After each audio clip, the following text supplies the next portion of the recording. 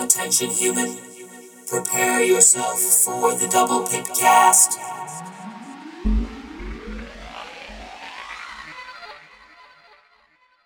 Welcome back to the Double Pipcast, where almost every week we catch you up on the goings-on with the Transformers trading card game universe. As always, you get your host Cam, as well as co-host Brandon. All too easy. And Sean. What's up, nerds? And this week, we're going to be catching up where we left off last episode, talking about piloting decks and also who shot first. This game seems to be one of the games where who goes first, who goes second, that turn order that is decided before the game starts is super important. But before we get into that, let's catch people up on what we've been doing, what we've got going on. Brandon, anything new and exciting in your world? Not too much new exciting. The COVID in Florida here is spiked up, but as always, gotta make the donuts. So we still plugging away at the job while maintaining social distancing, and we've mandated at my job that everybody, of course, wear face masks now. So, that's even more, browbeaten into, hey, where's your face mask? Where's your face mask? Right. And that's pretty much it. Haven't been able to go out here and hit these streets like, you'd like to, because they had opened up Florida and then looks like they're closing that back down. They're like, hey, too many cases, calm it down. So the bars and stuff, or not the restaurants, right? The restaurants and stuff like that are, doing whatever they can to make sure, people can't go in. And then some of them are closing, because it depends on size. So. Yeah, the wife is a dental hygienist, and one of the, those guys that think they're really cool, like old school guys came in. They said, of course, you have to wear a mask, and he came in with a masquerade mask on, just nice. Trying to start a fight, basically. So classy. Yeah, it's been 4 months now, almost a little bit less than 4 months since everything went down. So it's a new way of life. Sean, anything new with you besides making that bread? No, just making the bread. Still playing Legends of Runeterra since I can't play anything else, which is pretty cool. They added a little new mode in that, so it's a fun little mode, and it's just like League of Legends, the ARAM. That's my favorite mode on League of Legends, and this one's kind of like the same. You only get 4 random champions. What's the mode called? So it's called ARAM. Oh, it's called ARAM. All random. Okay. Yeah. All random, all mid. Yeah. So they've released that the past couple of days. It's pretty fun. So it's keeping me entertained until I can play some Transformers. So. Nice. I've been opening up Runeterra every day to get my login rewards, and I've been playing a couple AI games just to get my bearings back and try to understand what's going on.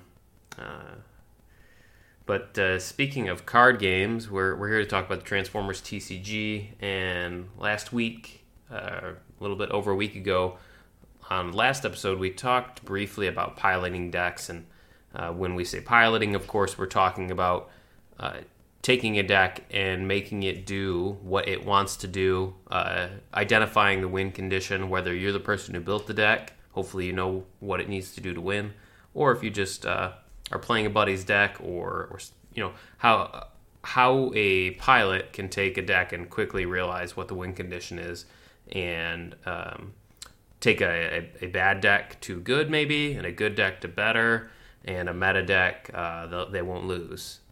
That kind of idea. So he's being nice. We're talking about net decking, people. Net decking and the brewmasters out there. That's what we're talking about. Yeah, so I might have a great idea, right? I really like, talking about jank, I like Sergeant Hound and trying to get as many upgrades on him as possible, and just doing some silly stuff with him. And I may think of that and not have any luck with it, but I might be able to give it to somebody who's always thinking one step ahead, watching the opponent's cards really, really closely, and they could take that deck to the next level. So Brandon, I'll pass it to you. What are your thoughts on piloting? How important is it, and so on? So being a pilot, from my experience, not that I'm a pilot, right? So being a pilot to me means taking a deck, mainly in the meta, mainly a tier deck, a deck that's already been flushed out and performed, and then piloting it to victory, right? The thing that, and there's the great debate, right? Net deck versus originality or home brews or brewmasters, right? There's some people who are, like Cam said, very good at understanding the intricacies of interactions and the timing. And typically they'll do better at brewing their own decks, right? And then there are the people who aren't interested in building that and they want to pilot decks, but they are ultra attuned to timing and knowledge of other people's decks. To be a pilot, you really need to know what the deck is trying to do, what strategy that it's trying to impose on the other player, and be able to successfully do that, knowing the interactions, knowing the rulings, right? Knowing all of those things.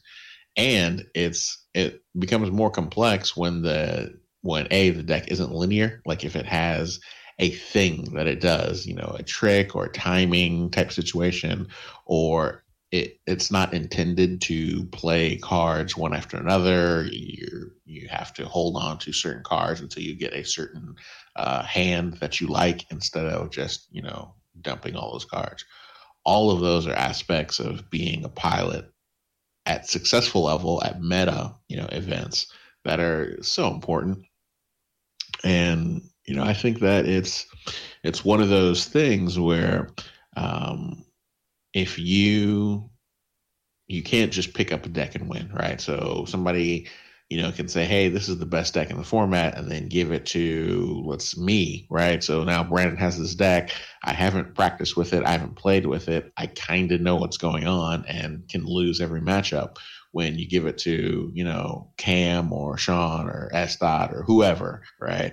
And they're going to be like, okay, I know everything about this deck, and I also know everything about the deck my opponent's trying to play, or I know the strategies to propose against it. So all that's to say, being a pilot isn't as easy as some people make it out to be, or it's complicated. It's a skill that you have to practice with and pay attention to. You can't just pick up most decks, especially non-linear ones, and be successful with them, right? Unless they just have overpowered craziness running around. A one trick, hey, this thing is just broken and it wipes everything and all that jazz. So yeah, and there's limitations to it, right? I mean, yeah. You can't take the starter deck to a competitive event and expect to win. You can't. That's why it was such a contentious point last year at the Energon Invitational with sealed play in a competitive environment. That's no matter how good of a player you are, you can get knocked out if the cards aren't right, Sealed play is, in my opinion, probably the most skill-intensive format, right? And there is luck involved. No matter what, there's definitely luck because you can get garbage packs, right? But the highest level of skill, I think, in playing in any card game is cracking open those packs and making design choices based on limited availability and information. That way, if you're successful, successful consistently, then that shows that you have an understanding of not only what's in the format, what to draft, and what strategies are viable in the format. And that's very important. I think that is the most skill intensive part of being, pilot and playing any card game that I've played so far. Yeah. Oh yeah. I mean, sealed is a different beast too. So I can see why some people are like, oh, why do we have, sealed tournaments and competitive events? It's like, well, I've been playing sealed tournaments competitively for 25 years. So, this is nothing new. So, but, it's also the as I put in my videos and everything. I think the sealed environment is probably also the most skill intensive. So you may get, just a whole bunch of common cards, but there's a lot of cool common cards out there. And if you got a little lucky with some, some uncommons or commons in your packs, and knowing, if it's all sealed where everyone's doing, the same sets, or if everyone's being able to mix and match, so, a lot of that comes into play of building your deck, and also knowing probably what your opponent has too. And, someone may get a super rare, some of the super rares are, godly, but, they do, some of them do maybe require one or two good cards to be able to really work well with sealed.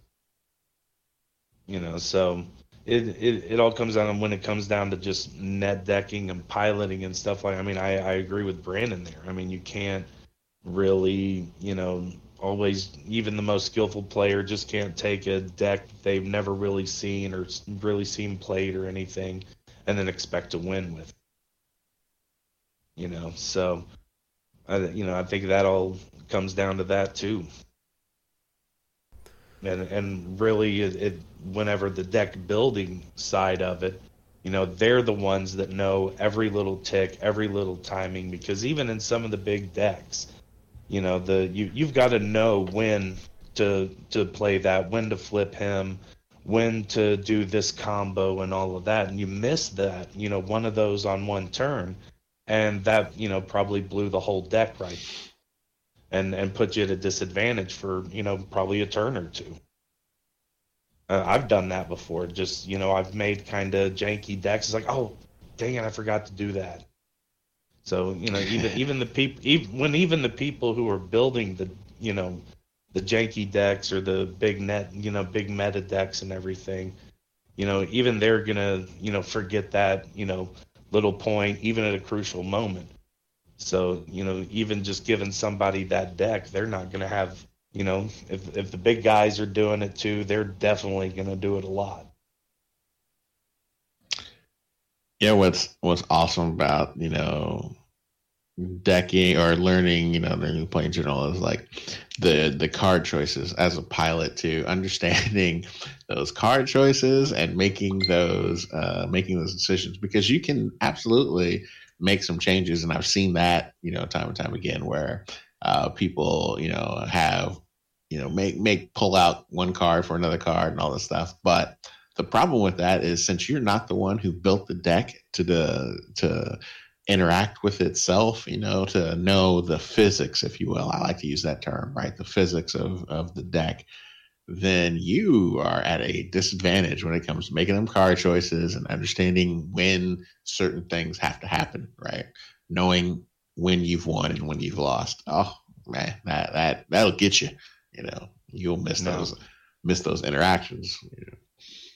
Now I'll throw in something that's totally different from when I was, playing and everything. The early internet, we didn't have, tons of podcasts and channels taking those net decks and playing them against each other for, a couple of hours on end on YouTube. That way, even the skilled players or the novice players can see these decks, see how they're played, see how they interact, and things like that. I mean, I remember back in the day, it's like, oh, here's a list of the cards. Oh, okay.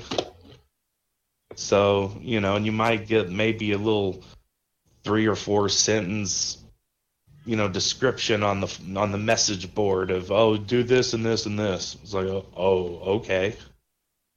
Was this around like the Scry time frame? Oh yeah. Dating myself here, dating all of us, really. But that Scry, man, they had them articles or whatever. They might drop a deck list in there, give you a little something, chew on for like a month. Exactly. Oh, here's the Pro Tour winner for this year. Here's the deck, and everyone makes that deck. It's like, what? But today it's totally different. So even a novice player can get, especially these days, everyone because of the COVID, you look on the YouTube channels, everyone's doing play videos and everything with the decks and everything, and coming up with the new metas and everything on their own. So it's a lot easier to net deck for novice players. But I also think there's a big advantage for the skilled players watching these, net decks and everything being played, because they can see how these decks work. They can see, okay, these are the 3 main decks that are in here. This is my deck. Now, what do I need to sideboard to defend against these decks? So, for the skilled players, net decking is really good just for that aspect. And then, for the novice players, they, even these days, like I said, it's a lot easier for them to do that. But still, they're still, until they get into that environment where they're actually playing, when the adrenaline's pumping and, your mind's racing and everything, you're still going to make those mistakes. Call this the Rona meta. Yeah. Webcam meta. Yeah, it's tough to say that what the meta is with such a small. We talked about this when we talked about Jank. Just such a small sample, and then we become our own echo chamber, right? Where we're saying Sky Shadow and somebody, and that's the meta. Do you pilot decks? Do you grab a net deck list and pilot it, or do you mostly brew? Oh, I just make my own. Like it'd be different if I was preparing for something where there was money on the line, but I'm not, I'm not going to Pro Play Tour anytime soon, and I'm not playing against anybody for any sort of reason. Well, I'm not talking about now in this environment. I'm just talking about as a player, like when you go to compete, for locals, are you brewing your own thing? Yeah. My stuff is always something totally different. And I think that's because, I just kind of flew by the seat of my pants. I remember winning a Pokemon tournament once with just like some random stuff. It was like Neo 3 Mag Cargo. You could load him up with energies, and then he had a base damage for 3 energies, and then every one that you scrapped off of him or discarded from him did like an extra 20 damage. So I just load this dude up, and so he was like an uncommon or something like that, and just like nobody expected it. I was like, yeah, I'll just run this guy and see what happens. Or nice. My nobody in Dragon Ball Z was running Saiyan style Mastery and Saiyan style Takuiwaza, and I ran Vegeta. I had like a promo level 1 Vegeta and ran Saiyan style, which was all about doing like power level damage, and then you would start chipping away at their life card deck, and nobody played that either. So it was just like I gravitate to, if those listening so far over the past 30 something episodes, I like to play characters that I think look cool or some sort of theme. Not until recently have I started to branch out and put Decepticons with Autobots. I do that willy-nilly now because I know I've broken through the mental barrier of there's no way that they could be on the same team. It's just a game, so who cares? So yeah, no, I just brew my own stuff, and if I lose, I know it's because there's stuff I could have been running. I could have dropped $20-$25 to pick up the security checkpoints that I'm missing and put those in there or whatever. So no, definitely a brewer. Can we all agree that Vegeta is better than Goku in every way? Right? He's so awesome. I played an Nappa deck back in those days. Goku is better than Vegeta. I'm sorry. Oh my God, that's terrible. Goku is a horrible father, right? Just awful dad, right? Vegeta gets better, like he gets better, like way later, I think. Oh man, Vegeta, like the movies, maybe. I think his movie Vegeta is probably the best. They throttle him back too, man. He should definitely be taking down Goku, but for whatever reason, people Goku and his fan base is ridiculous, right? Yeah. I haven't watched any of Super, like the series. I watched the first Super movie, like how they introduced Super, like Right. God Battle or whatever. I watched that I one. saw And that. it's just like the animation style, man, is throwing me off. And then of course now, 30 years later, and they're on like the 17th evolution of the Saiyan form, and It's hard to even figure out where to jump in and watch that show too, because I'll see things that look interesting, like the tournament, like one of the 15,000 tournaments that they had going on, but they were in like space or something, Yeah. and then I'll try and figure out where they are in the episodes, and I just can't find it, And I'm watching this show, and I'm not about to invest the amount of time that's needed to watch a series Dragon Ball Z, because it'll be like 57 filler episodes for 2 seconds of payoff. Yeah. And I'm like, I can't do this. I keep trying to, like, every time I try to go back, I try to start with Dragon Ball, and I can only get so far in Dragon Ball. It's not because of the age. It's just like I feel like there's terrible. There's just not a ton happening. No, it's so boring. Like And- 2 episodes to charge up one attack Yeah. that does nothing. Yeah. I do like the old, like, Japanese, like, Toei animation, like, music, like that. It's like a weird, like, I don't even know how to, it's like, almost, I don't know what the type of music is, but it's just like, like a sci-fi movie. Nice. Okay, I see you. I see you. Yeah.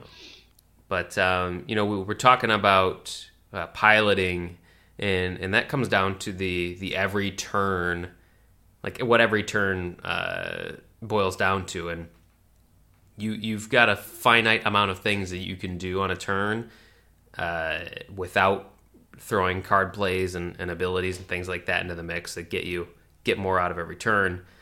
But the thing that I think is very interesting is who goes first, and it may sound like an old joke, but this is pretty important because on the first turn, all you can do is flip your character to another mode, one of your characters, and then attack. You can't play any of the cards that you have in your hand until the phase comes back to you, and you can attack again. Then you can play one upgrade, one action. But the person who goes second gets to play one action or one upgrade. They can't play both until the third turn comes around, or fourth turn. So pretty important. A lot of things that we can unwrap here. So I won't give all the benefits away and all the cons. But Sean, let's let you start. What's in a turn?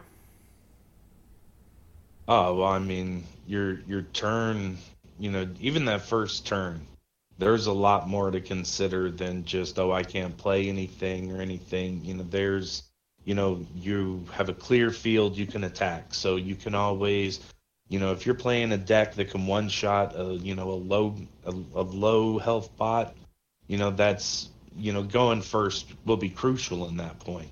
Whereas, if the other person knows you're playing that kind of deck, them going first will probably be crucial, because then they can throw that sacrificial lamb, or they can throw that person out there that you're going to have to attack. So, there's a lot more than, just, again, more than meets the eye when it comes to, going first or going second. And sometimes even with a deck, you may make it to where, I want to go second on this. I want to, maybe my bots are able to withstand any kind of attack. So I want to go second. That way, I can have that first turn where I can, play something to be able to buff up my attack or something like that. Now, does that change depending on the matchup? Choosing to go first or second? Well, I mean, that can always change. Again, it all depends on what you think, the other person's playing, and again, this comes into that net decking. So if you're at a big competitive tournament and you see, everyone's got pretty much all the same meta guys out there, you pretty much know how those decks might kind of operate, especially if you're, a skilled player. So, being able to go first or go second can disrupt the flow of their deck because you're taking away that going first or going second away from them. So, there's you can mess up a strategy for, a deck for even a turn or two can, in the end can be that, saving grace for you for, turning that, victory to a loss, because maybe that first attack you took less damage than you should have because, you threw your big guy for the first attack. That way he has to soak up some damage. Brandon, does Metroplex want to go first or second? Metroplex wants to go second, right? Every time, all the time. And that's one of those critical issues with playing Metroplex, right? Which is fine because most people want to go first, and for good reason in this game, right? Just like Sean said, you can one-shot people in this game, or you can devastate somebody where it affects the choices that they have, like who they can attack with now that you've put somebody on tilt already, right? But Metroplex, the issue with him is he's got a thing. He's got a trick. He's got stuff he needs to do. So if he goes first, not only can I not trigger my ability, because, well, there is a very, very small percentage of chance that I can trigger my ability. I have to get a double of one color, right? And then a white and another color, and then another double and get another white, right? Something like that, like some combination of that to have that ability triggers off. And since he's vulnerable after that with nobody else left on the field, it's just open skies to let people rain down upon him. And it's happened several times where, I basically get one turn and then that's about it. Going second allows me to, one, either trigger his ability where I get to bring out a mini bot by using, whatever the card that lets him, switch back to a different mode. Escape route. As my one. Escape route. Playing that as my action, or at the very least using a height advantage, or attaching something that's going to give me a better chance of triggering my ability. So going second for Metroplex is definitely important. So when, and people know that, right? People I've played against understand that. And sometimes it will make them change up their style a little bit. Be like, hey, how about you go first? And I'm like, oh, that sucks. Oh, yeah. Against a Metroplex or a Trypticon, they'll always go first if I have the choice. Because that's just going to be, I'm going to get that free damage in there with all my guys as best I can. Now, are there other, you guys have played a lot of games, I've played a few. I can't remember off the top of my head every game's first turn rules, like in Magic. What's the stipulation on the first turn? So yeah, it's like you said on this one. The only stipulations are you can't play an action, right? Going first. So you can't play an action. You can't equip going first. The only thing you can do is change modes, flip, and attack. That's it. So you can flip and you can attack. You can use tap ability too. Tap ability. Sure. Yeah. Okay. Because then, like in Pokemon, I think there's you can't. Well, obviously, you can't. Your character can't evolve. I don't think that you're blocked from attacking in Pokemon on the first turn, but I can't remember. But I think the flipping in Transformers compared to other games the first turn in Transformers is loads more important and much more crucial, just because all your characters are out at the beginning, so there's no ifs, ands, or buts about, okay, which characters am I going to see. Like in Pokemon, you may get all of your guys out in the right order that you want them. In Magic, you might draw the right amount of creatures that you need out in order to make something happen. In Transformers, your opponent knows, okay, what does this guy have from a character standpoint? How much total? What's the health pool? The only thing they don't know at the beginning is, okay, what type of deck is he running? Orange, blue, black, whatever. So, and then, at least in my experience, unless it's a total blowout, games usually are decided by one turn. It's, 5 health left, maybe single-digit health, low single-digit health, and one turn, one card draw. It's always the double orange that comes out, and then one person lets out a sigh. It's like, oh man, Pizza Junior came out. What? Improvised shield. And it's always something like that where I think most of my games have been nail biters. I've had a game where I was playing Dinobots and a guy was playing Omega Supreme, the first big one, and like a Warpath. But it was all blue, and I just couldn't. He was at like 2 health points between all of his guys, but he had so much defense. I was like, if I could just get one bold, if I can get one upgrade or something, then I could, take him out. And it was like a stalemate for like 3 or 4 turns because of it. And because he had so much blue, my guys, he couldn't really damage them. Plus, I was Dinobot, so I was using Sludge to heal everyone. Right. Yeah. There's definitely those situations, of course, where it's not as close. Man, poor Omega Supreme. But you're right. It definitely comes down to a crucial turn. You're attacking on the wheel, and you got like Piece of Eternity or something like that. It's going first can give you that extra oomph that you need because you had the priority. I mean, it's happened to me. It happened to me at the tournament, right? It was both playing aggro decks, go first, win. Basically, we know that, right? If if you guys are both playing like heavy orange, that's pretty much what we're looking at. There's not a whole bunch of change in that. If you're playing a heavily aggro deck, you're going to definitely want to go first, right? And then when you're playing the mirror match, it's like, whew. And you get 3 cards and a draw, I think, on going first also. So that's not bad. Going second is, I think that the way they did it in this game is interesting too, because they limited, they had to limit something, right? Because this game has no resource curve. So it's not like you're building towards your board. Your board is already established when the game starts. So they had to do something that doesn't just automatically let you have every opportunity. And the way that they did that was limiting how many actions, I guess, or action types you can play on your first turn, or on the opponent's first turn, which is the second turn of the game.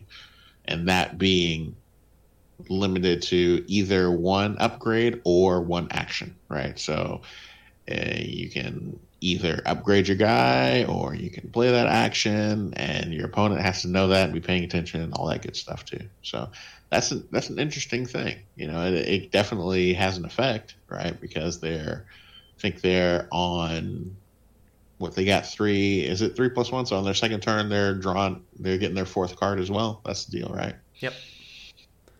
Yeah. So, and the initial player didn't get to play any of his cards. So, Yeah, but again, I think that the choosing to be able to attack who you want on that first turn, or how you dictate who they attack the next turn, is very important. I don't know. I think that's worth not being able to play an upgrade or an action in itself sometimes.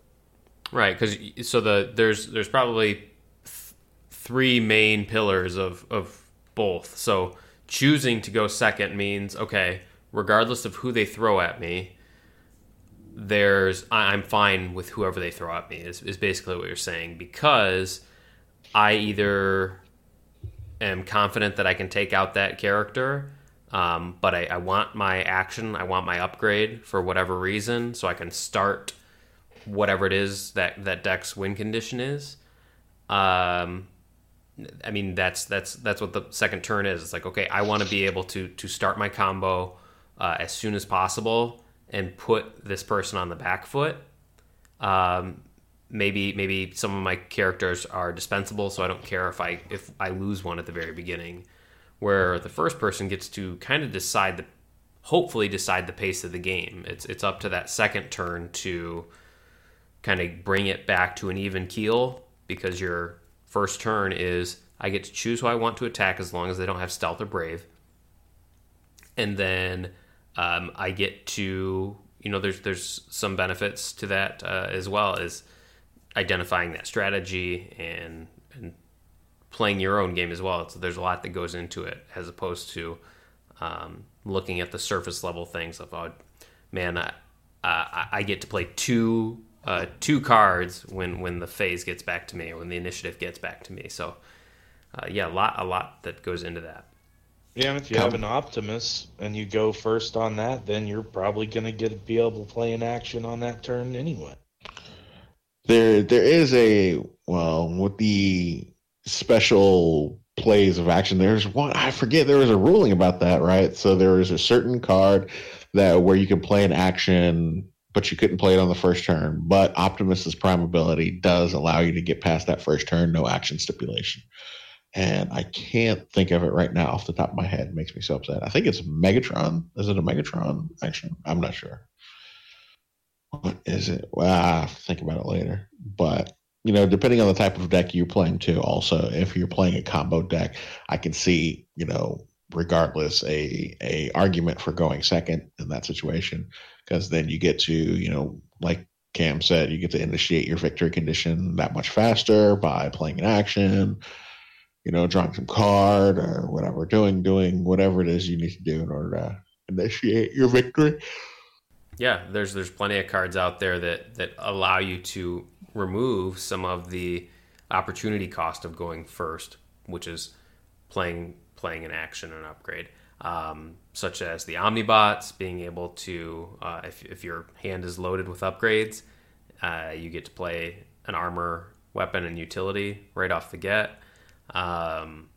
You've got Wheeljack and Ratchet from Wave 3. They get to search your deck before the game starts and pull out a Brainstorm or a Medic. Trailblazer gets to grab a Force Field. Lots of things like that. So there's a lot of abilities and steroids and things like that make going first or going second weigh on that decision. Yeah, and even when I build decks and after I get it built and I kind of play test it and everything, I already know in my mind this deck prefers second, this deck prefers. So, but I also think that, the whole interesting concept, of when you're just the whole getting to choose if you go first or second is kind of a big deal, just for the game itself, because, I don't think there's very many games like that where you roll the dice and, highest wins or whatever, they go first or whatever. I just like the ability that whenever we roll the dice, I get to choose if I go first or I get to go second. Mm-hmm. I think most games operate that same way. If I'm, correct me if I'm wrong, but like, I haven't played Yu-Gi-Oh! Magic in a while, so. Yeah, it's always because it's player draw. With Magic, that was the old. Not even the old, because originally going first was just, hey, I'm going first and I can draw a card and I'm just good. But then they changed it to player draw, which is a pretty good method to do it. It's where you can either get to play first or you get to draw a card first. But I don't think in Magic, though, there's probably, I don't know, these days or anything, if there's that as much of a, big a deal as I would say in Transformers of being able to choose, player draw or something.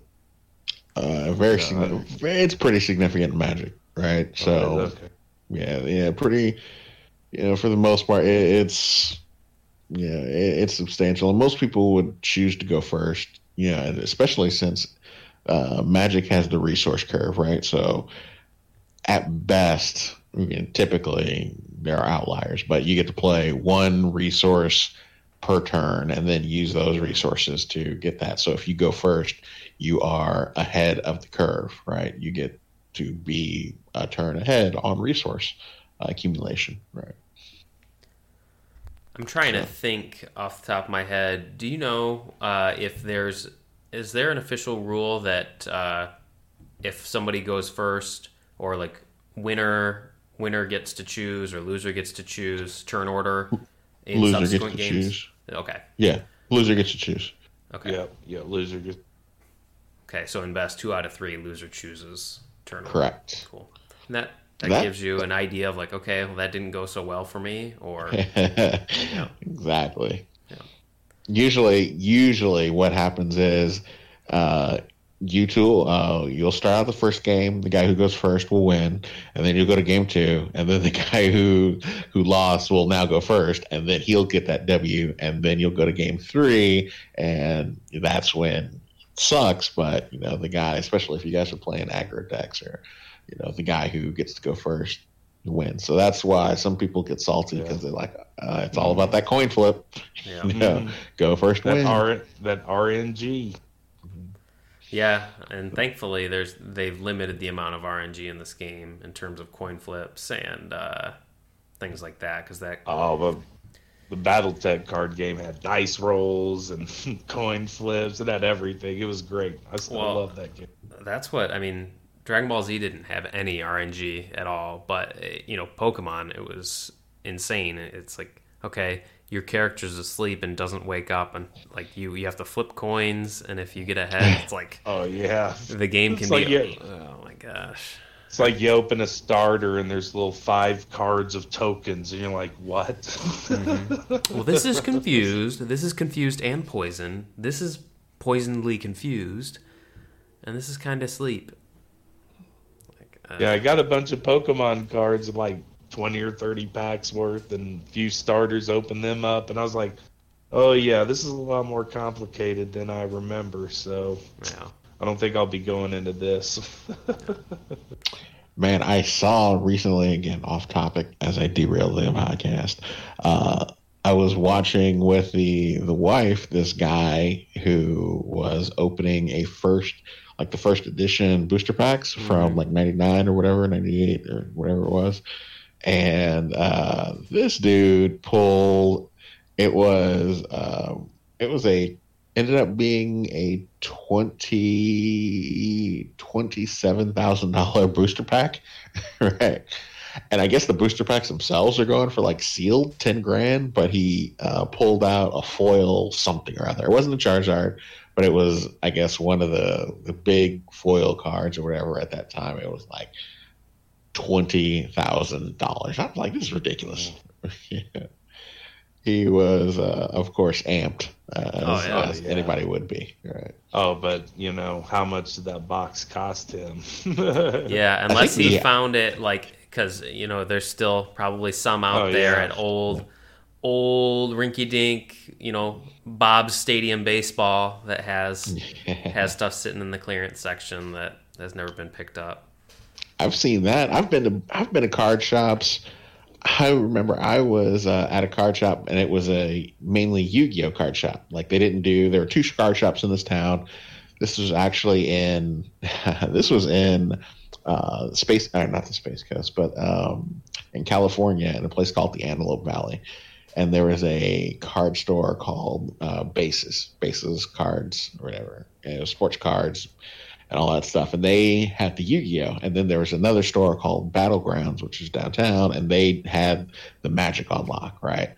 So I would go, my buddy was like, hey, I play Yu-Gi-Oh! And I was like, well, I don't play Yu-Gi-Oh! But I guess I'll start. And I noticed they had some like old booster packs. They had like alliances. So I was like, how much do those alliances pack? Because alliances had Force of Wills in them, which were going for like $75 a pop, right? Yeah. So I was like, and they were uncommon. And I was like, let me go ahead and get all those. I think they were charging like $5 or $10 a pack or whatever. And I was like, let me just go ahead and do that. So note for the kiddies, check out those stores that sell off games. you might be able to scoop some of that up. Oh no, I was in hometown, like small town Oklahoma, and like this is around like, I'd probably say like this is after Ice Age, after Fourth Edition and everything. There was a mom and pop sports card shop in town, and they decided to try to get in on the Magic craze because there's a bunch of us Magic in the town and everything. So they ordered a whole bunch of different stuff. So we were going in there a lot regularly and buying stuff. And then we went in there one day, and then we noticed that they had some starters and boosters of Unlimited. And we were like, so we were like, how much are those? It was like, well, they're just $9.99 and $2.99. And we're like, how much do you have? And they had 6 boxes of starters and 3 booster boxes. I picked it all up. Went to the payphone outside. I called my buddy, and he went and got my other buddy. We pulled all of our money together, bought everything they had at retail value, and we made some. We pulled like Lotuses, we pulled Moxes, we pulled tons of dual lands. Oh, we were in heaven. That, yeah, you don't find that much anymore. Hopefully, I'll have to keep some of my booster packs, although that doesn't happen anymore, but I'll have to keep some of these booster packs sealed up, for this game. Hopefully it blows up. Yeah, goes nuclear. I think the main one to get a hold of and keep would be the SDCC one with Slipstream on the front, the black booster. I mean, yep. Opening that, especially with the Energon edition, having playable versions of those characters and battle cards, there's no reason to open that thing up unless you you don't care. Or you can keep it and buy the other cards loose, because there's not going to be any more of those. And, Transformers has been around for over 30 years, so... It also has a lasting appeal just because of the IP, so even dead games, I was looking prices on eBay and stuff, and TCG Player, looking old games like Legends of the Five Rings and BattleTech cards and stuff. I was like, yeah, they're dead games, but they were still fun games to play. They still have a base out there that still want to play it, and there's a lot of people who like to play dead games and stuff, and and it all based on the IP as well. If it's got a lasting IP, even if a game dies, it could still be worth something later on, or it could die and then everything will just be worthless because who cares. Yeah. Dragon Ball Z Hero Starter Deck from Set 1, $25 their best offer. Some have sold for $50. So yeah, I mean it's definitely. It all depends on the IP and if it was still a fun game. If it's still a fun game, there's still going to be the nerds out there who will open up a little bit of money. Like I lost all my Babylon 5. I was looking on eBay. I was like, for just a little bit of money, I could buy some of these boosters and these boosters and these booster boxes and maybe build up a little collection again. Oh my God. So y'all made me go on the old interwebs here and take a look at like L5R and some of these old cards. Like they got $40 L5R cards. I'm telling you, insane. Even some of the old ancestral swords and some of the first editions, like Hattoris and false Hattoris and stuff, or again, there's still that hardcore fan base out there. And they'll still keep getting other people in, and they'll be like, I'll just go on eBay, you can get some of those. And so as long as there's, that's going out there, even dead games can still be worth something and still have a player base. If I knew of some people around here who played BattleTech, I'd play with them. Hell, I got every card in the game, so you can make 3-4 decks out of my and that's the great thing about it. Yeah, I had the Gundam Wing card game. I think we only ever bought like the Tall Geese and like Wing Zero deck. I think that was all we had. Then there was the Harry Potter card game when the books first came out. It's crazy how many card games came and went. Yeah, one of the funnest card games I had, like actually playing with other people, was the old WWF card game. That was just fun to play with especially with other wrestling fans. That was just, we'd have like tournaments with like 12, 14 people in it, all wrestling fans, all playing their favorite wrestlers, all playing the weird decks and stuff, and it was great. That card game is so 90s. I hear Blink-182 in my head right now. Spin Doctors. It was 90s, but it was great. I loved it, and they had a good tournament system with it too.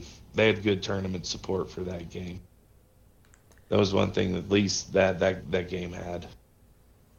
Yeah, man, I miss the structured tournaments for Pokemon. Toys R Us, rest in peace. Pour one out. Had like an official like league situation going on where you came in, you got your book, it had spots for stamps, and you got X amount of stamps just for showing up. And then if you got a win, you got stamps, and then you would get promos on like certain mile marker, like stamp markers, and then you would get badges depending on the month it was and time of the year. For you would get whatever that enamel pin badge was. And man, that was Wizards too. This was all when Wizards still had the IP and was publishing it.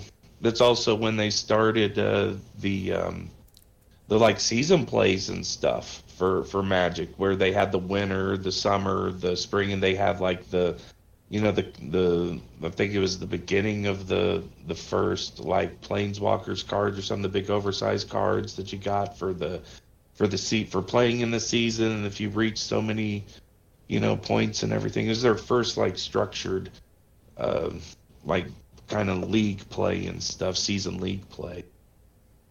Even had like each card for each season and everything.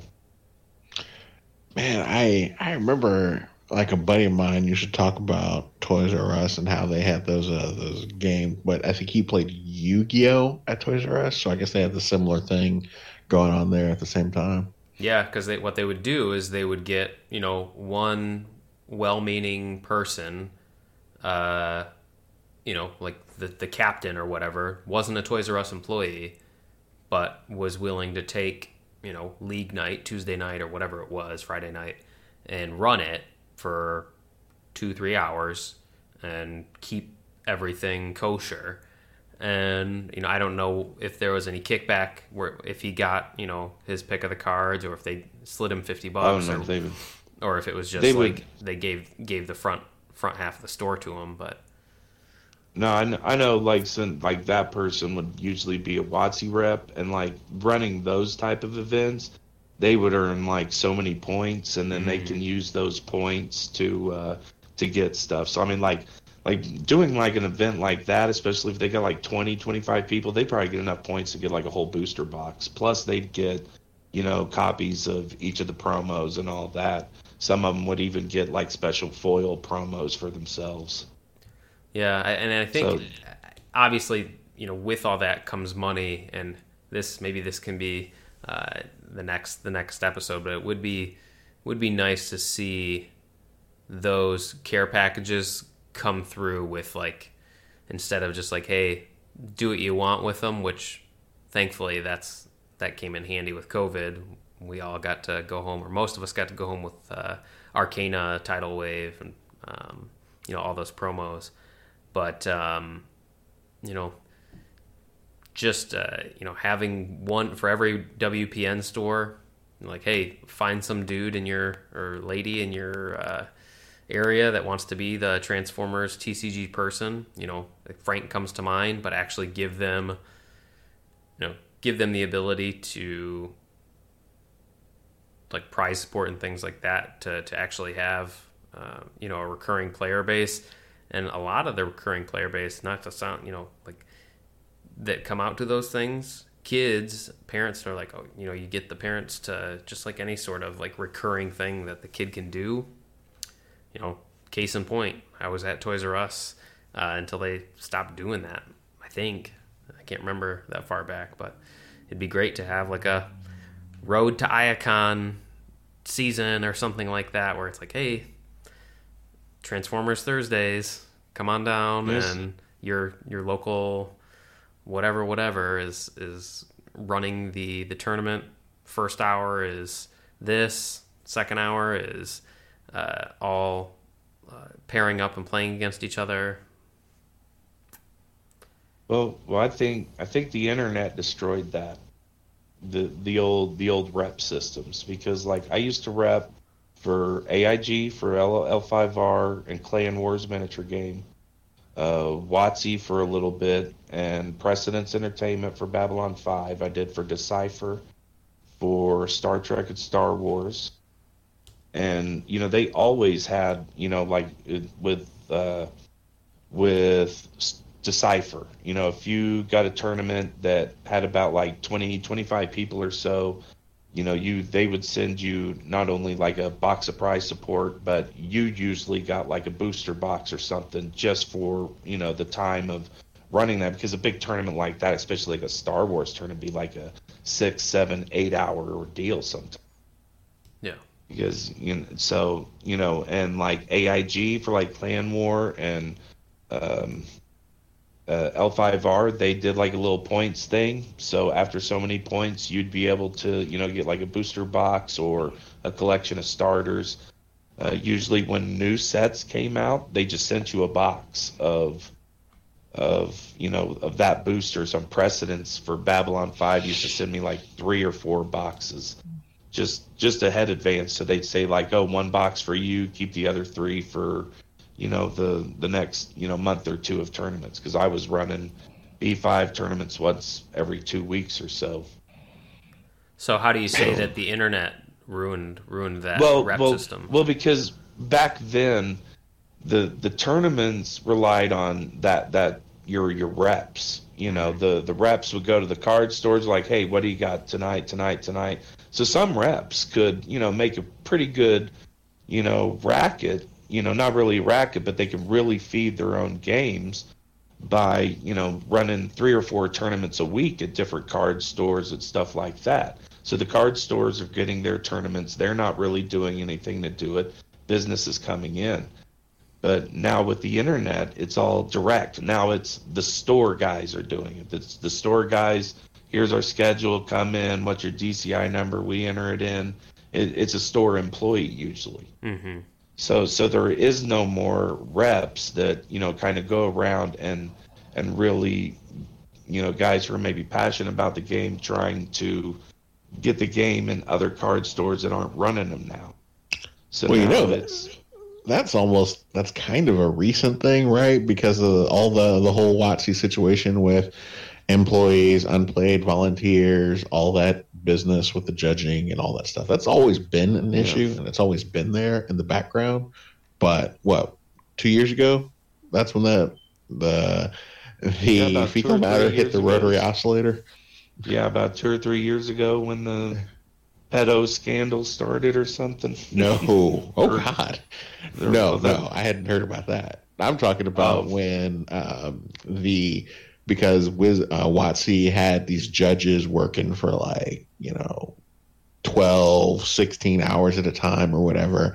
And then there was like questions about payment and who's running these things, because there are rules that they have to follow and they had to do these things. But then they were like, you're not employees, we're going to have to pay you. And then that's when the government got involved and they were we put a stop to that. Yeah. Right? Well, that's also kind of changed when WotC went over to Hasbro too, when it went total corporate, right? I mean, back in the day, game companies, they liked their games. WotC liked their games. Decipher liked their games. They wanted the volunteers to go out there and do it, and we'll pay you and everything. When I would go to big cons, I would judge, and hey, I got free stuff when I judged and everything. Right. So They you know, give you. yeah. So it wasn't it wasn't a question of like, hey, what are you gonna give me? You know, it was like, hey, thanks for judging. You always knew something was gonna come up. So I don't know. Maybe all that culture changed whenever they went over to Hasbro in the mid knots or whatever. So, but that's also since I've been out of the card gaming scene too. Mm-hmm. Well, definitely interesting stuff. Probably something to look into and crack open in the next episode. But hey, if we got anything wrong, which we may have, let us know. Shoot us a note on Twitter, Facebook. Send it to doublepipcast@gmail. Straight up yell at us. And until next time, I've been Cameron. We've had Brandon and Sean, and thank you all for listening, and thank you guys for talking tonight. Later on, people. Yeah, take it easy.